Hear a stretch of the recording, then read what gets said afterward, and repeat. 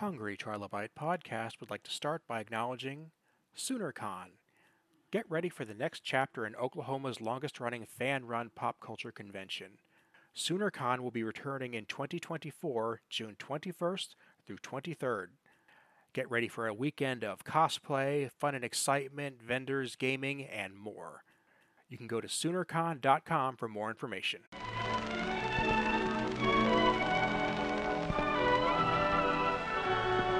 Welcome to today's episode of the Hungry Trilobite Podcast. My name is Aaron Bossig, and I'm going to be your host. Today I'm welcoming Donny Phillips to the show. Donny is one part of a team that has created a new video game for the Nintendo Entertainment System, and we're going to get into that and why that's cool and why his game is cool. I will let you know that I was provided with a copy of the game by 8-Bit Legit, the publisher of the title, on the Switch for review purposes. And I really had a good time with it. Let's get started with Donny right now. On tap today, we have Donny Phillips. You are one half of the creative team behind a game called Project Blue. How you doing today? I'm doing well. Thanks for having me, man. I'm looking forward to this. I have been having a lot of fun with Project Blue. It is a newer NES game, and that I think that bears a little bit of clarification because when it say it's newer within the past 3-ish years or so. And a lot of people don't really realize there have been games made for the NES since the 90s. So I think I should just say this is what you could call a homebrew game that a small team created, and we now have a wide release. And this is not as uncommon as you might think it is.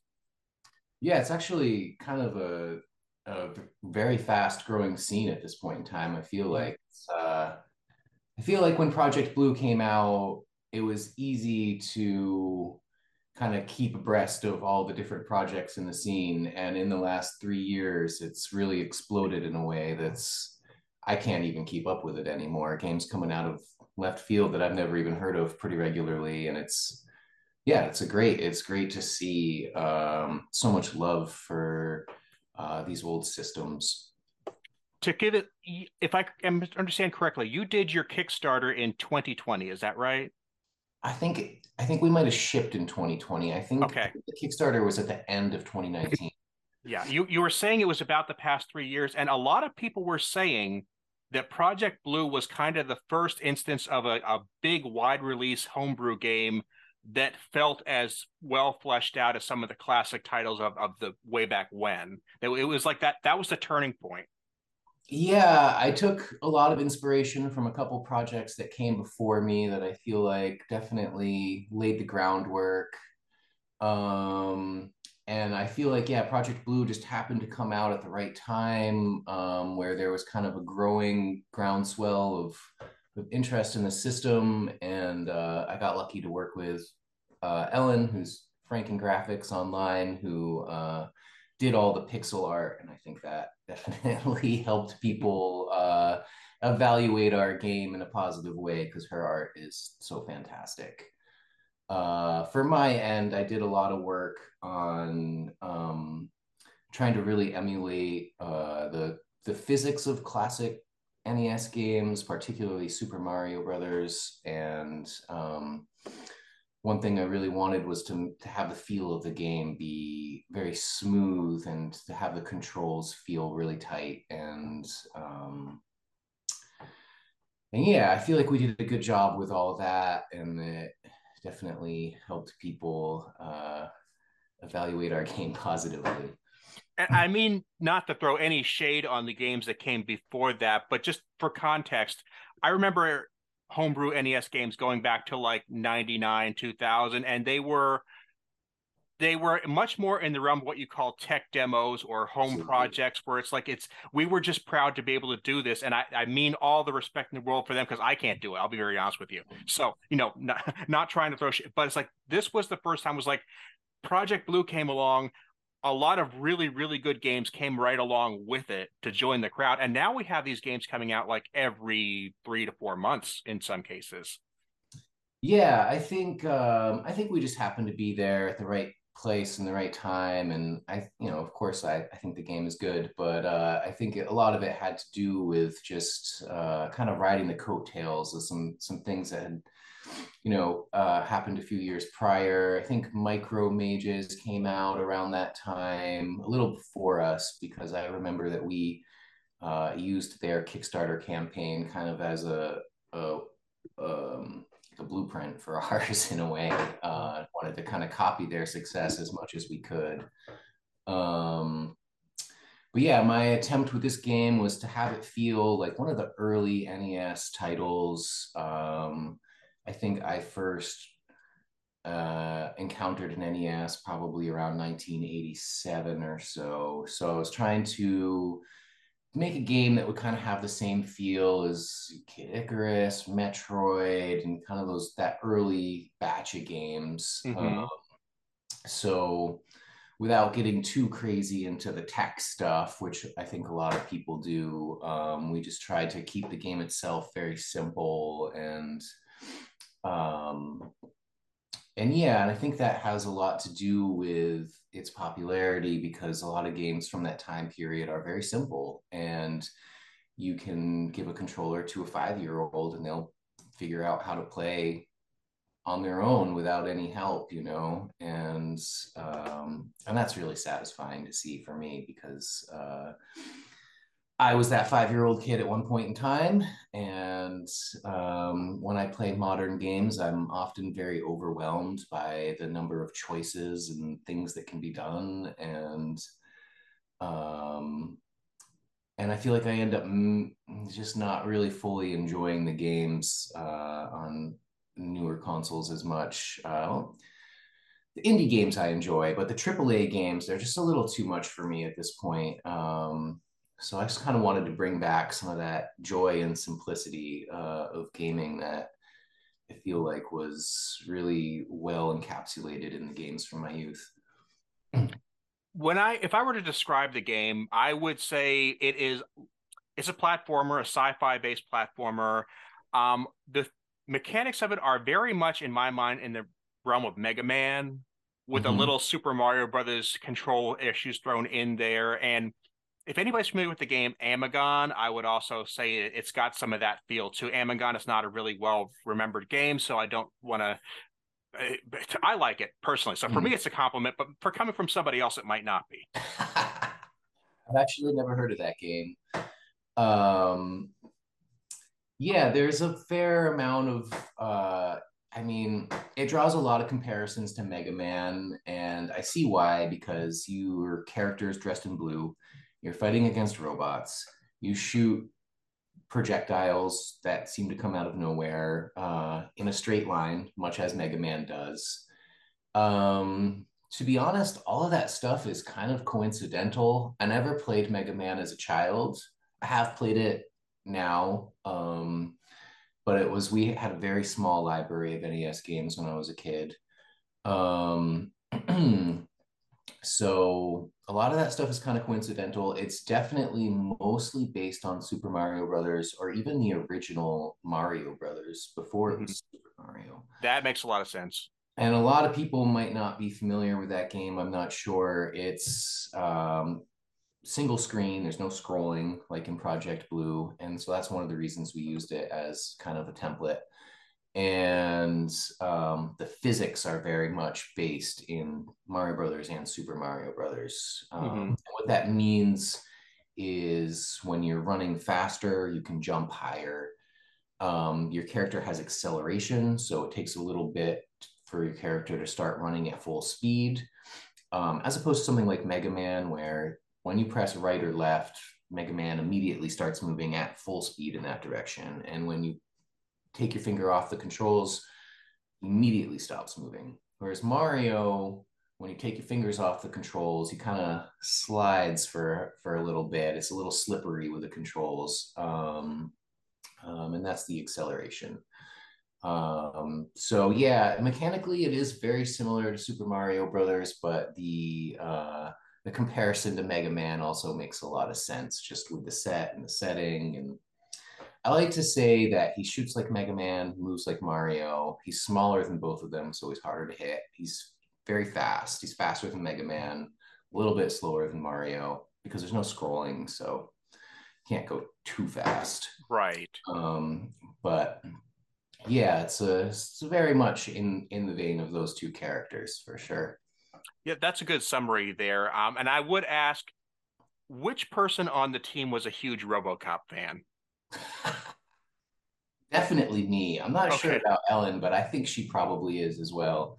We've had a lot of conversations about the various cyberpunk and dreampunk uh,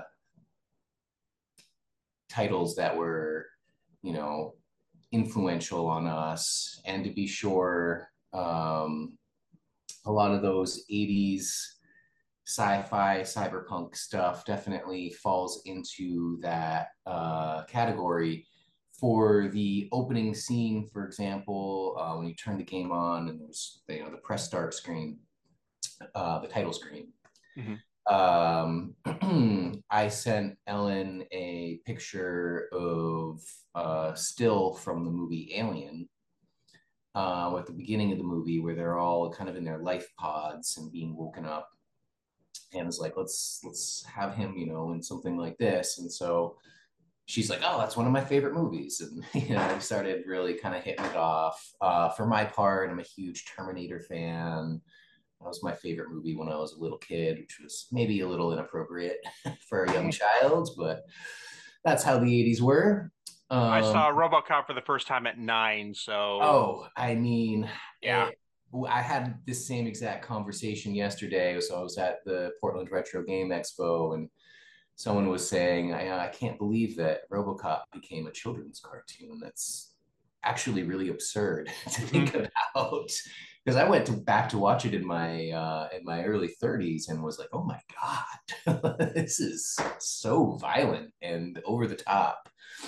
Um, but yeah, no, it's a huge influence on me for sure. I love Paul Verhoeven, the director of that movie in general.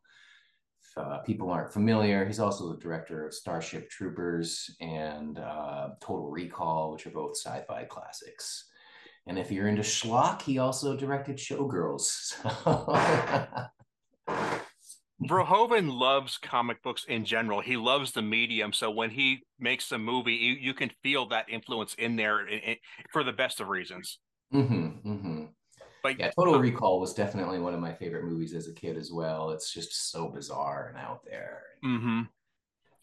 uh, when I'm looking through the manual of this game and I'm looking at the design and the themes, and I'm like, yeah, this really feels like somebody wanted to take RoboCop and make it cute and succeeded, but So the manual is actually by a guy named MT, and he did the box art. We hired him to do the box art, but we ended up having him do all the text in the manual as well. So that's all written by him, based on conversations that we all had together. So it's also very possible that he is a large RoboCop fan. I'm not sure, but definitely there's a kind of a critique of mega corporation capitalist society in there for sure, which I think is also exists in RoboCop and many cyberpunk uh, titles. it's almost baked into the formula. And from what you're Yeah. telling me, with you guys all sitting around having a conversation about what the game should be and the themes, it's like this feels like one of the better ways that the older games came together. That it was a small team who really cared about it, who Yes. had enough time to let the project fully cook before they released it. Yeah. One thing that I really focused on a lot, well, didn't focus on a lot more accurately, is saying, like um we don't want to be defining anything that doesn't need to be defined in this world. And so my way of thinking about that is kind of influenced by a blog post that Ellen wrote at one point in time where she was talking about how great the first Alien movie is and how kind of lifeless the newer, yeah, they're all right, the newer movies in that franchise are. And part of it for us at least, is that in Alien, the whole thing is mystery, right? You have no idea what's going on, and everything's very hard to define and understand. And once you have those worlds and you want to like kind of define everything and like, oh, well, where does this come from? How did this work? And this works and this works. The honest reality for me, at least, is that usually the mystery is a lot more interesting, exciting than the explanation of the mystery. Mm-hmm. Um, and so, as much as you can keep things kind of mysterious and vague, you're leaving a space for the viewer to fill in the blanks themselves, and that can be a very interesting process. So, for example, like the second level of our game is titled the D Zone, and it is, just kind of this mass of destroyed and dilapidated buildings. There's no lore in our universe for why that area is the way that it is. That's just what we've done. And yeah, and that lets the viewer kind of fill in the blanks themselves and kind of imagine where, uh, what's going on. And any explanation that we could give would at best, match a person's imagination, but at worst would, take away from the mystery and the intrigue, I think. So yeah, we've definitely just tried to keep things super vague, and um and I think that's, if I'm thinking about my favorite cyberpunk titles, they all kind of have that in common. Blade Runner, The Matrix, stuff like that. It can be very hard to define exactly what the hell is going on in these worlds. And when you have a formula that works, you have a Matrix, a RoboCop, a Terminator, whatever. When you have something that you suddenly people love it, they want more of it, and that's natural. That's good. But you just have the same conflict you just mentioned that like if I give you too much, you won't like it as much anymore. Yeah, Terminator's a great example of that. I mean, Terminator 1, Terminator 2, in my opinion, two of the best movies ever made. Um, Terminator 2 basically laid the groundwork for the modern blockbuster, right? I mean, you Mhm. try to find something that exists like that before it, you're not going to be very successful. Um, and yeah, and it's hard to put your finger on what kind of sucks about Terminator 3, Terminator Salvation. I haven't even seen anything past that because I just don't even care anymore. But I'm like watching previews for one of the new ones, and it's like, well, what if John Connor was actually a robot? And it's just like, you're trying too hard to come up with a twist and a thing and it just is not, I don't know, it doesn't work for me. It doesn't work for me. Some um I was oh, having a conversation with somebody who was a big fan of this and is a little bit older than I am, so this was very relevant. Um, she had seen the original Terminator 2 when it first came out, like immediately, like within a day or two of its release. And we know now that the big twist is that Arnold plays the hero in this movie, whereas he played the villain in the previous movie. mhm. And what was explained to me that I did not get, and I've never gotten, is that because of the way the marketing for the movie really pushed that, and if you didn't listen to it, if you didn't know about that, when you start the movie, you're told Yes, that two robots are going after this child, and you don't know which one you're supposed to root for. they're both kind of feeling bad at the beginning for Yes. sure. It was entertaining to watch Arnold, wreck a biker bar, but Mhm. it's definitely doesn't not feel like a good guy at that point in time. It's true. No. And obviously he was the villain in the first, so you're kind of led in that direction. And then the actual villain dresses up as a police officer, which is kind of an ironic twist to kind of throw you off just a little bit more. You Mhm. don't know until he turns to take the bullet for John that he is the good guy. That is the moment you really get the reveal that is lost if you listen to any commercials whatsoever. I know it's really weird how they made the movie that way, and then they did the marketing such that you could tell. And I grew up in a very small area, so I didn't get to go to the movies a whole lot as a kid. So by the time I got to see Terminator 2, I had been well and truly spoiled that Arnold was the good guy for me.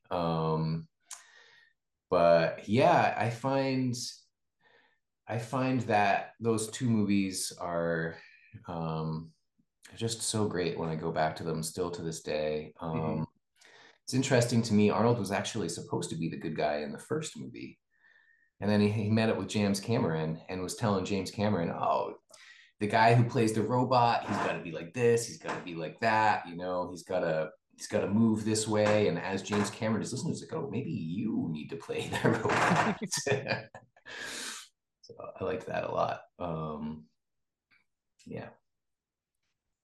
And as for filling in the details, that is something I'm sure all of us did, but I know I especially, when I look back at the original Super Mario Brothers or Super Mario 2 or 3 or the earlier Jane, I look at the what we call the simple graphics and I just think, no, they were effective graphics. They gave you just Yes. enough detail that you could make that world in your head, but you didn't get so much detail that you didn't have to do any work. And you had such these large plans of what that must look like in the real world. I mean, I feel like Super Mario Brothers looks simple by today's standards, but in 1986 or 87, it was downright psychedelic. And Hmm. particularly Super Mario 3 was just like what is even happening here? Just so creative with the world. And I think people have a tendency to just kind of accept that, oh, yeah, he just made this thing. It's super simple. But when you think about that world, it's actually so strange. You're collecting mushrooms and fire, it's like a very weird cartoony existence. I think that Nintendo does a really, really great job of making things that have a bright aesthetic and can appeal to people of all ages in a really beautiful way. And the original Super Mario's are a great example of that. Legend of Zelda is a great example of that. The Zelda series in general, is kind of a perfect encapsulation of that. Doesn't need to be a game about space marines killing demons in order to be fun or interesting. And that's not meant as a knock on Doom, No. which is a game that I also really loved when it came out. But I think that there's this since Doom came out and Wolfenstein 3D, that there's kind of been a very inexorable march towards making things hardcore and badass. And like, don't get me wrong, I love Fallout, I love some of these games, but I think that there's something really special about the way that Nintendo is able to create these really beautiful worlds that are just weird and fun, and I don't know. Yeah, it's really special to me, honestly. Zelda is a really great example because you can see with that series as it progresses that Nintendo would take tiptoes in the direction of going towards something a little more realistic, a little more detailed, a little more fleshed out, and then realize we can only take this so far before we have to bounce back into the bright, happy, fantasy based. Like even with Zelda 2, it's like, okay, well, we can make it, we can have both a side scroller and a top down view, and we can add more realistic for the time graphics and mechanics. And that was great, but fans wanted more of what the original was. So we go back in that direction. And then Absolutely. Ocarina of Time comes back, and it's like, well, now we can make 3D and we can, again, increase the fight dynamics. And let's only take that so far. Yeah, you want to make sure that you keep the childlike joy, intact with a game like that. And if you try to remove it, then what is it? It's just a really important part of the formula, I think.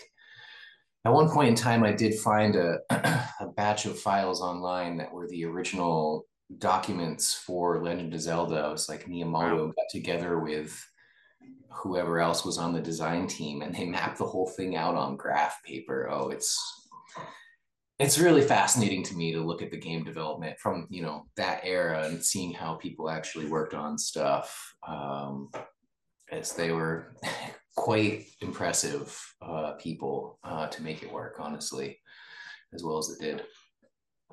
So you mentioned you were at PRGE not too long, a couple days ago, actually, just getting Yesterday. back. Yeah. That is one that I have wanted to hit for so long. I've heard nothing but great things about it. How did it go for you?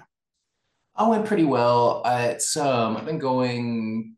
think the first year I went and actually had a booth of my own was 2019, and we were getting the Kickstarter set up at that point in time. And then, of course, COVID happened. So did 2019, 2022, and 2023 I've done there.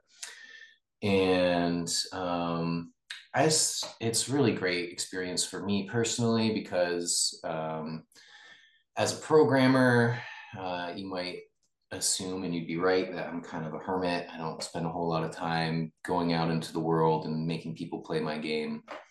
So just having a huge crowd of people who are interested in what I'm doing and excited about what I'm doing, really is gives me a lot of inspiration to keep working on NES projects, which, as you might imagine, is not the most financially lucrative path to take in life. So it's kind of necessary to have a level of feedback from people around you in order to want to keep doing it, right?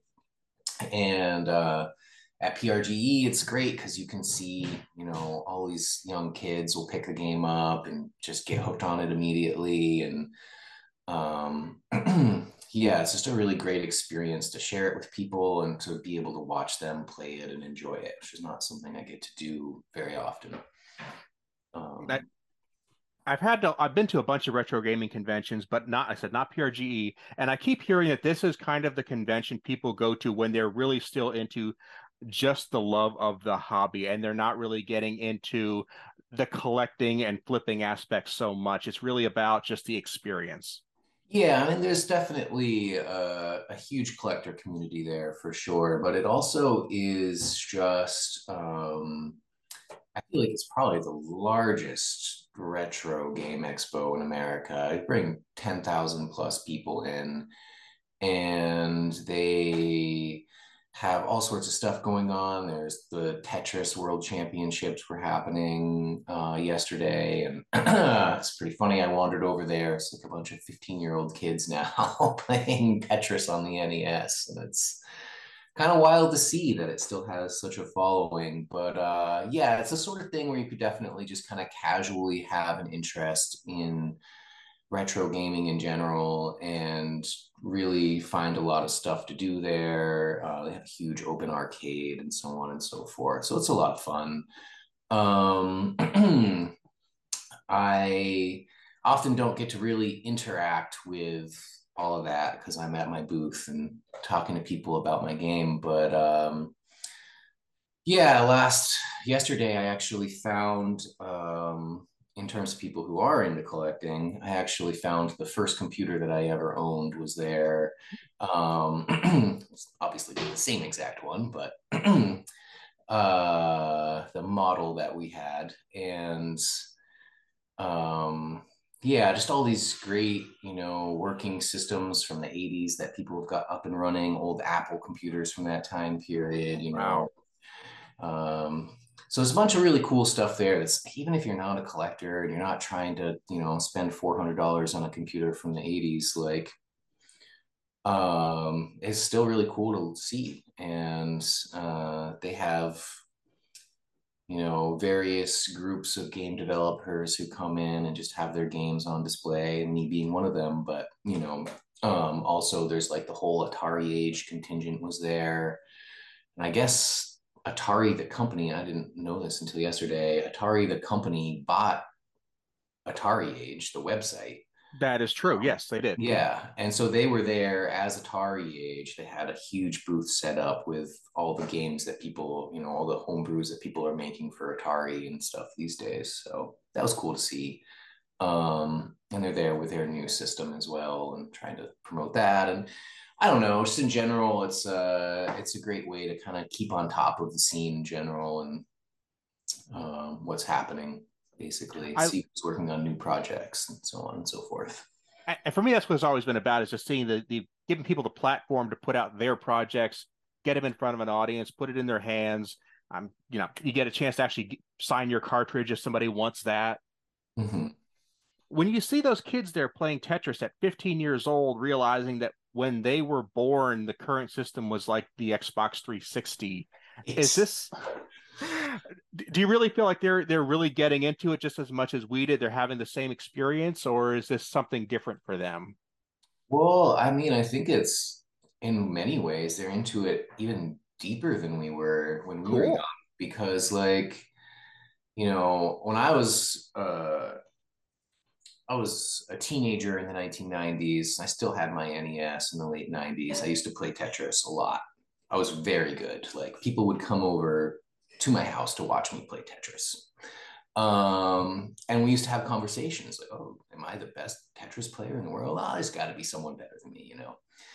And I ended up looking it up years later, what were the highest scores around that time period. And I would have been not the top player, but top 10, top 20, somewhere in there if I had been submitting my scores.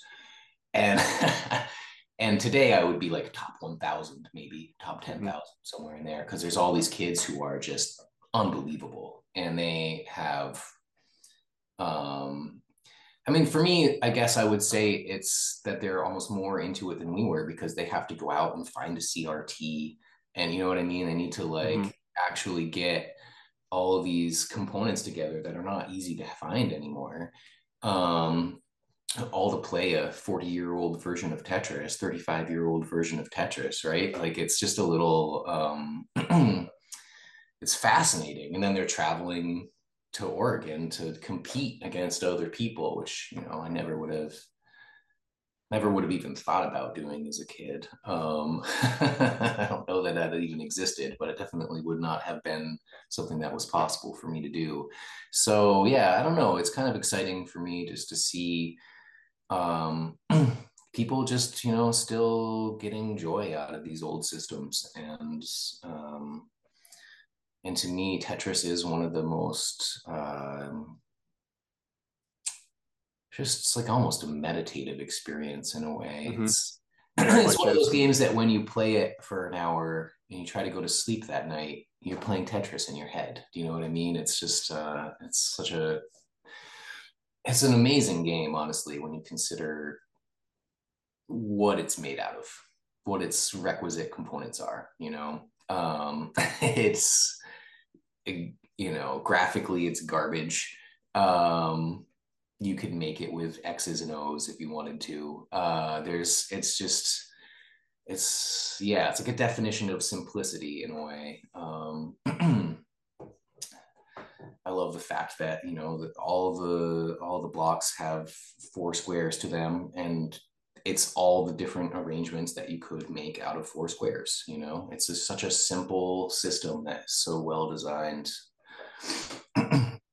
When you play Tetris and you're trying to land those blocks, no matter what the screen looks like, no matter what the arrangement is, there's really about three different moves you can make over and over, and you have to decide in a tenth of a second which one you want to do in that moment.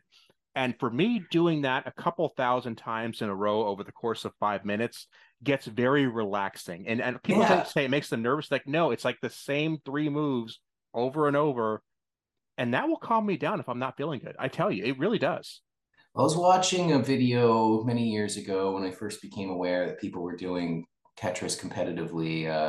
The guy who was world championship for a long time, Jonas Newberger or something like that, actually died suddenly a couple years ago, but he was the world champion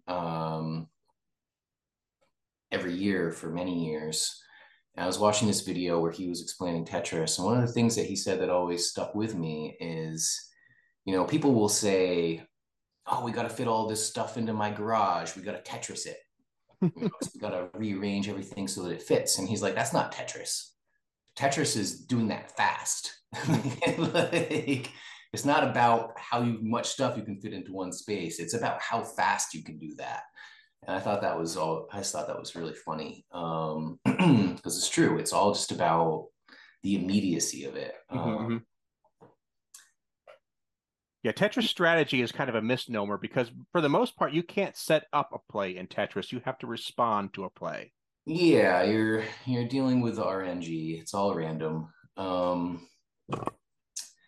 And particularly Nintendo Tetris. I understand the newer versions are like you're guaranteed to get a straight line every so often or whatever, which Mm. kind of takes away from the complexity of the situation, doesn't it? It does. Um, yeah. But when it comes to essential games, I want to put Project Blue in that list of games that anybody who's playing an NES probably should have in their collection. It's really worth your time. And if you don't have an NES, it's available on, I know, the Switch and the Xbox. Is it on PS4 and Steam? We're hoping to make that happen. There's no promises yet, but basically we have have partnered with a publisher um, to do the Xbox and the Switch versions. And so what those are is basically just the game Project Blue, kind of embedded inside of an emulator that then plays on either the Xbox or the Switch, respectively. And I just think they were not quite prepared to do the PS5 version, but I think that they have that kind of in the pipeline. It's something that we're hoping to make happen. I can't promise it, but both the Steam edition and the PS5 are hopefully coming in the future. As far as Steam goes, in my opinion, you might even be better off, honestly, just buying the NES ROM file and running it in an emulator on your computer. Because that's what it's going to be anyway at the end of the day. I'm not going to rewrite all the code to run on a PC. There's just no point.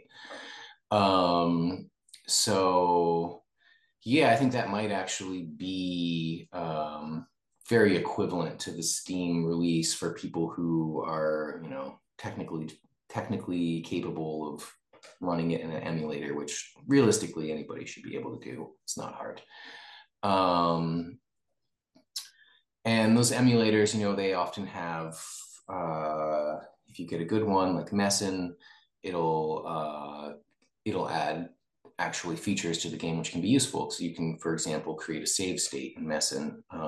And probably the biggest complaint I get about Project Blue from people is that there's no way to save your progress in the game. If you turn your game off, you got to start over from level 1. What I always say to those people is that, this game is modeled after games that work that way. And it's that way for a reason. It's part of the game design. I understand why you feel like it shouldn't be, but at the end of the day, the idea is that you play the game, you get as far as you can. Eventually, you get to a place that's very hard. You get frustrated, turn this machine off. You go do something else for a while. Come back a day later, you try again. You start at scratch, and you say, right from the beginning, you'll notice you've gained a lot of skill from your last pit play session. And the second time you play it, you'll be able to get further. And that's how Super Mario 3 worked. That's how Super Mario 1 worked. You had to painstakingly make these improvements in the game. And for me personally, the way that the game was designed was to reward that sort of play style. So if you ever played a game like Sonic 2 is a great example, where the first time you play through an area, you're kind of plotting and looking at all the stuff and trying to figure out where to go and very slowly avoiding the enemies and everything. When you're playing Sonic 2 for the 10th time, you get to the first level of the game, with any luck, you're just pressing the button to the right and holding it there and jumping when you need to. And it's this very satisfying experience of racing through a level. And for me personally, that's very rewarding. And so Project Blue is kind of designed that same way, where at first you might have to really take your time and be careful. When I'm playing Project Blue, I'm sprinting through everything all the time, pretty much nonstop. And, if I have to take damage to get past an area, I just do, because I know where the hearts are. I know where to collect and get more life. And, I think a well-designed platformer has that feel to it, where you can really, once you get the feel of the game, it clicks for you, and you can really just kind of be rewarded for that in being able to run through these levels at top speed. One of our play testers is a speedrunner. It's one of the guys who was testing the game for us, was ridiculously good at all of this sort of stuff. And last I checked, he did have the the world record for the fastest Project Blue victory out there. Um, yeah, he can beat it way faster than I can. Well, I'm just getting my toes wet in the game now. I'm just starting to get through the first couple stages, and I personally would say, yeah, I see where this is going here. I do see myself getting a little bit better each time, and that is really rewarding. It's a game where I feel like when I lose, there's a reasonable chance I can go back and try again. There's never a cheap death. It's just a death I have to learn from. Yeah, and that's definitely one way that I try to definitely one way in which I would say our level design is very different from a game like Battle Kid, for example, where I've never played Battle Kid, but I've watched some videos of people getting very angry at it, where it definitely feels like sometimes there's just a little thing that's going to trick you at the beginning of a place and kill you. And then you have to know that that's there. And Mhm. I try to avoid that. I try to make it like if you die, it's because you failed to account for something. It's because you failed to, press the button at the right time. Yeah. Um, Not because something hidden out of nowhere jumps out of the bushes and kills you. Mhm.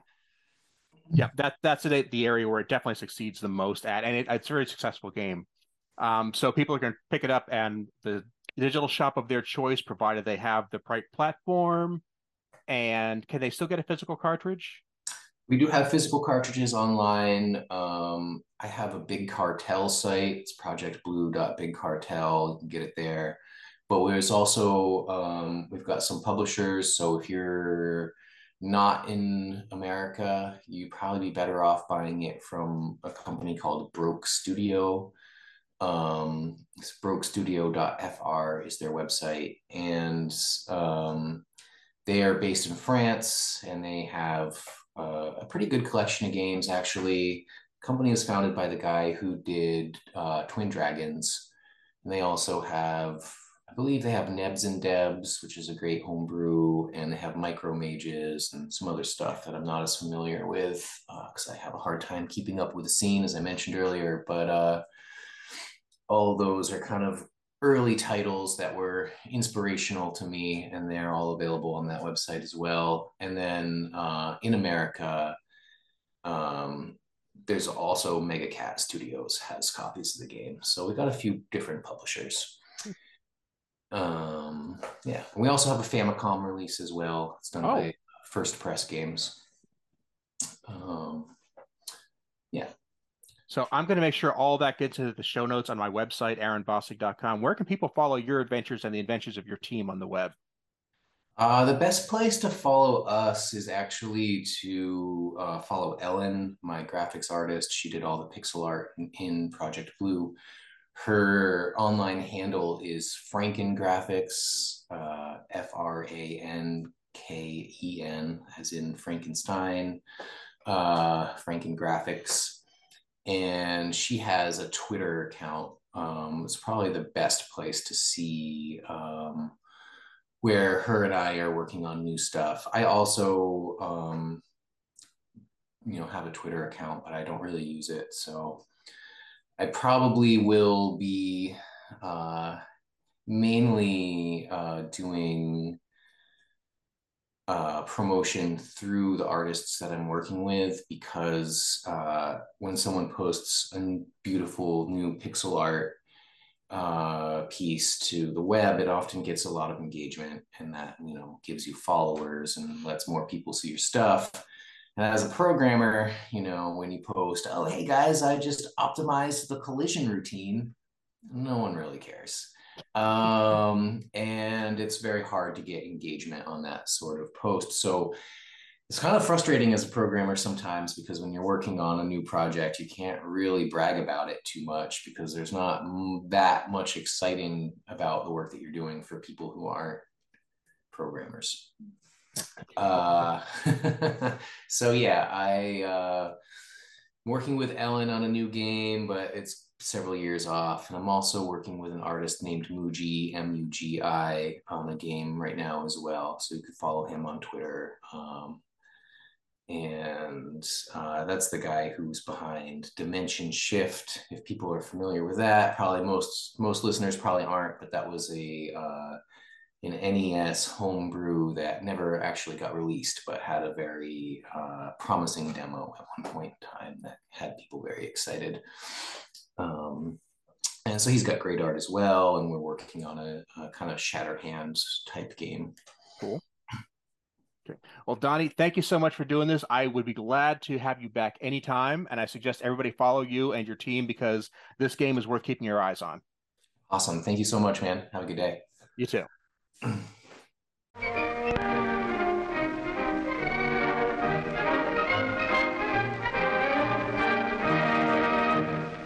I would like to thank Donny for being my guest today, and I would like to thank you for listening. I like talking about retro games. I like talking about video games. But when it comes to making your own in the homebrew sense, it can be very difficult because it's not something like a comic book or a novel where the process of making it is kind of understood by the average person. A lot of people don't understand the difficulties and the length of time it takes to make a really, really good retro game. So the fact that I had Donny on here was a real treat. And I encourage you, if you know somebody who's working on a game or you're working on a game yourself, please reach out to me at bossigpodcast@yahoo.com or follow me on Twitter, Instagram, or Blue Sky. My handle is @AaronBossig. You can subscribe to this show on Apple Podcasts, Google Podcasts, SoundCloud, Spotify. Thanks so much, and we'll see you next time.